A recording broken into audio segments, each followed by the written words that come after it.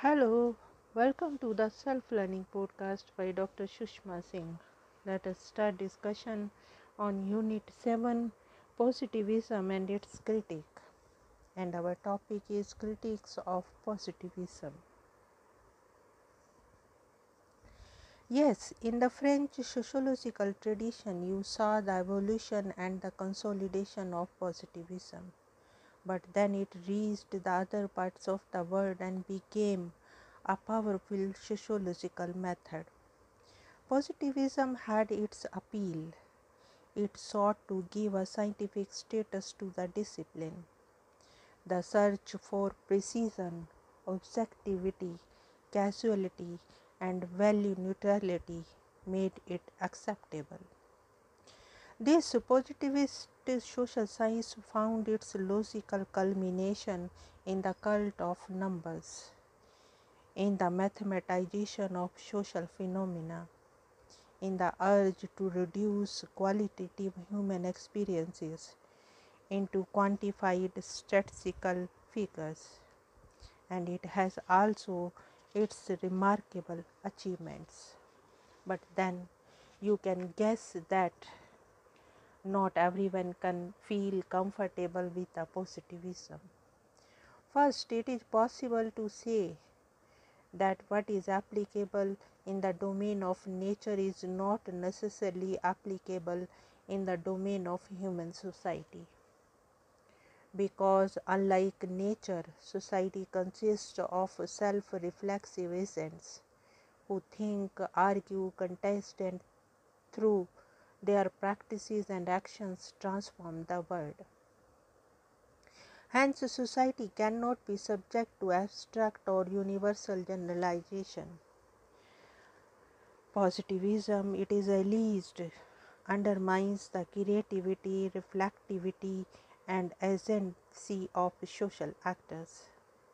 As you have already learnt in previous unit, interpretative sociology was a refreshing departure from the positivist tradition. Second, it can also be argued that so-called ethical neutrality of the positivism reduces it to a mere technique separated from the moral or political issues. And paradoxically, it is precisely the politics of positivism, the establishment to legitimize itself, often uses its scientific nature. In other words, positivism can prove to be pro-establishment, status quoist, non-critical and non-reflexive. In the 20th century, this critique of the positivism came rather sharply from critical theorists or the adherents of the Frankfurt School Marxism. What is asserted is that science has lost its emancipatory power. Instead, science itself has become an integral component of the establishment. In fact, the experience of war, large-scale violence, the growth of fascism, the spread of the cultural industry, and the emergence of the authoritarian personality. In other words, the darkness of the 20th century led these thinkers to speak of the dialectic of enlightenment. No wonder from the Adorno to Horkheimer to Marcus, the central thrust of these arguments was that positivist science was nothing but a form of instrumental rationality, leading to domination and manipulation of human and natural resources. They critiqued this instrumental rationality and pleaded for a more critical, reflexive, qualitative, and emancipatory social science.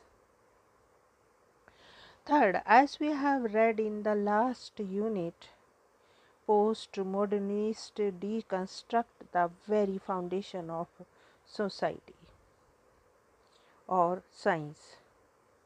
No wonder for postmodernist positivism loses its cognitive power and legitimacy.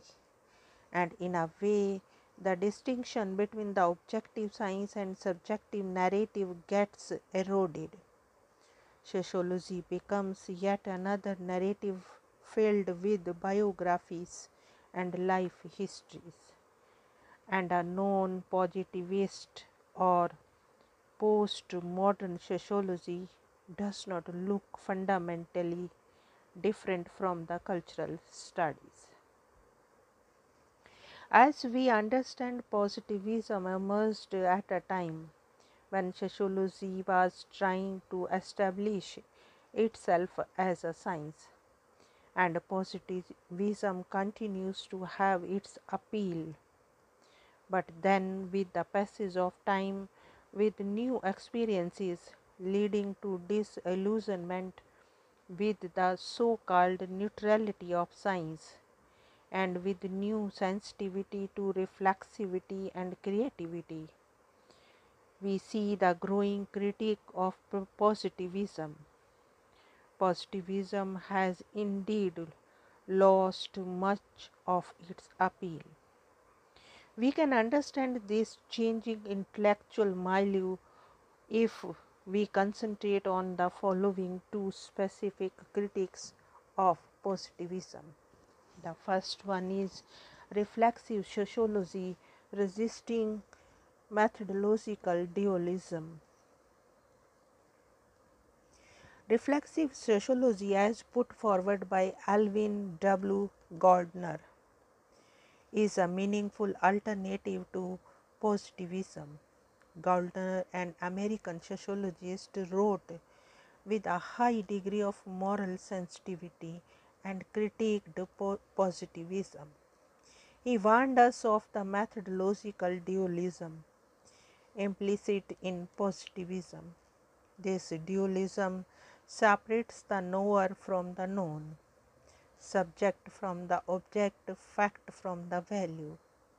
Not solely that, it views that if the sociologist engages politically, emotionally, and aesthetically with the object of his or her study, the scientific nature of the discipline would suffer. This cold objectivity, as Gardner would argue, is essentially an expression of alienation. That is, the alienation of the sociologist from his or her own self. It is like looking at sociological knowledge as just a piece of a moral technique. Gardner, however, pleads for methodological monism and asserts that the separation between the knower and the known must be overcome, because we cannot know others without knowing yourself.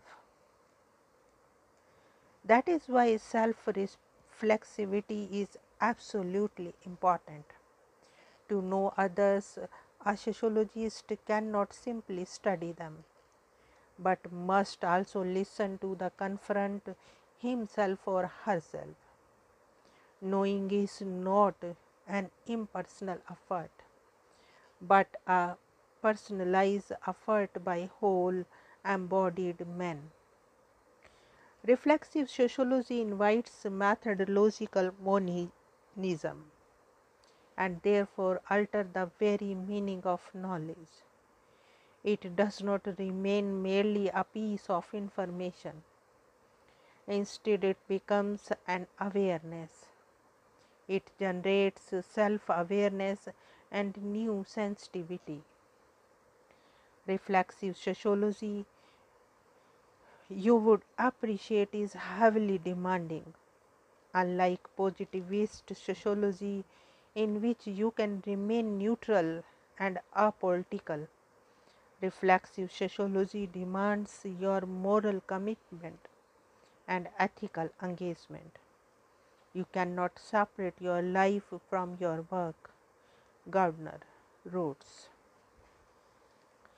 Take an example. Suppose you wish to study the phenomena called slum culture. A way of doing it is, of course, a highly positivistic or technical research. You hire research assistants, send them to the particular slum with questionnaire, and instruct them to distribute copies of it after random sampling. The data you gather get classified and quantified, and you make your conclusions. These are the conclusions derived from hard facts, and never do you feel the need to engage yourself as a person with the slum. In other words, your dispassionate exercise is not different from the way a mathematician solves a puzzle or a scientist works in a lab. Now, Gardner reflexive sociology would oppose this kind of research. Instead, it would make you reflect on your own self and your politics and morality. Possibly you are urban, upper class, English speaking, and relatively privileged. What does it mean for you to understand the slum culture? Is not it the fact that their suffering cannot be separated from your privilege? Can you understand them without questioning this asymmetrical power? These questions, born out of self-reflexivity, would possibly create a new sociology, which, far from objectifying the world, tries to create a new one. Possibly new trends in sociological research emanating from the feminist and Dalit movements resemble this sort of reflexive sociology. Because of these research trends, one sees not just technical objectivity, but essentially a high degree of empathy, an urge to understand suffering, and a strive for an alternative praxis. The second one is agency and structure, process of structurization. Another significant critique of positivism has come from Anthony Giddens, a leading sociologist of our time. Giddens' book, New Rules of Sociological Method, is a turning point. It is a text in which he studied the intellectual trajectory of the discipline and negotiated with the interpretative traditions and reflects on a set of new rules. It does offer an alternative to positivistic or scientific sociology. Giddens is categorically about the fact that nature and human society are two different realms of inquiry. Nature is not a human production, but society is being perpetually created, renewed, and altered by human agents. That is why there are limits to natural science methodology in sociology. In sociology, argues Giddens, those who still wait for a Newton are not only waiting for a train that would not arrive, they are in the wrong station altogether.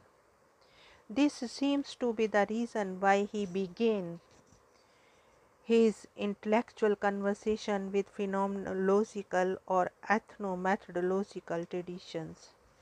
The way these interpretative sociologies seek to understand meanings, that is, the meanings that conscious human actors attach to the world, and construct their knowledge of the everyday world they live in. Although for Giddens there are possibilities in these traditions, we need to see beyond, because the meaning you and I attach to the world has to be situated in a social context, and asymmetrical resources, and capabilities often characterize this context. Take an example. Imagine yourself as a student in the classroom. It is of course true that you are not a puppet silently performing the prescribed role. Instead, you are a creative agent attaching meaning and creating an intersubjective world called the classroom. But then there is a problem. Your agency or freedom is not unlimited because differential or unequal resources might characterize the classroom, teacher versus student. Even a simple site like classroom is in fact a site of conflict and contestation. Giddens therefore argues that interpretative sociology alone is not sufficient.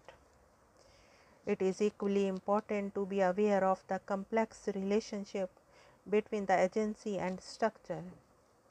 This critical or creative engagement with methodological issues led him to put forward a set of rules which can be summarized in our next discussion. Now let us wind up the session and take rest. Thank you very much for engaging yourself in the self-learning podcast.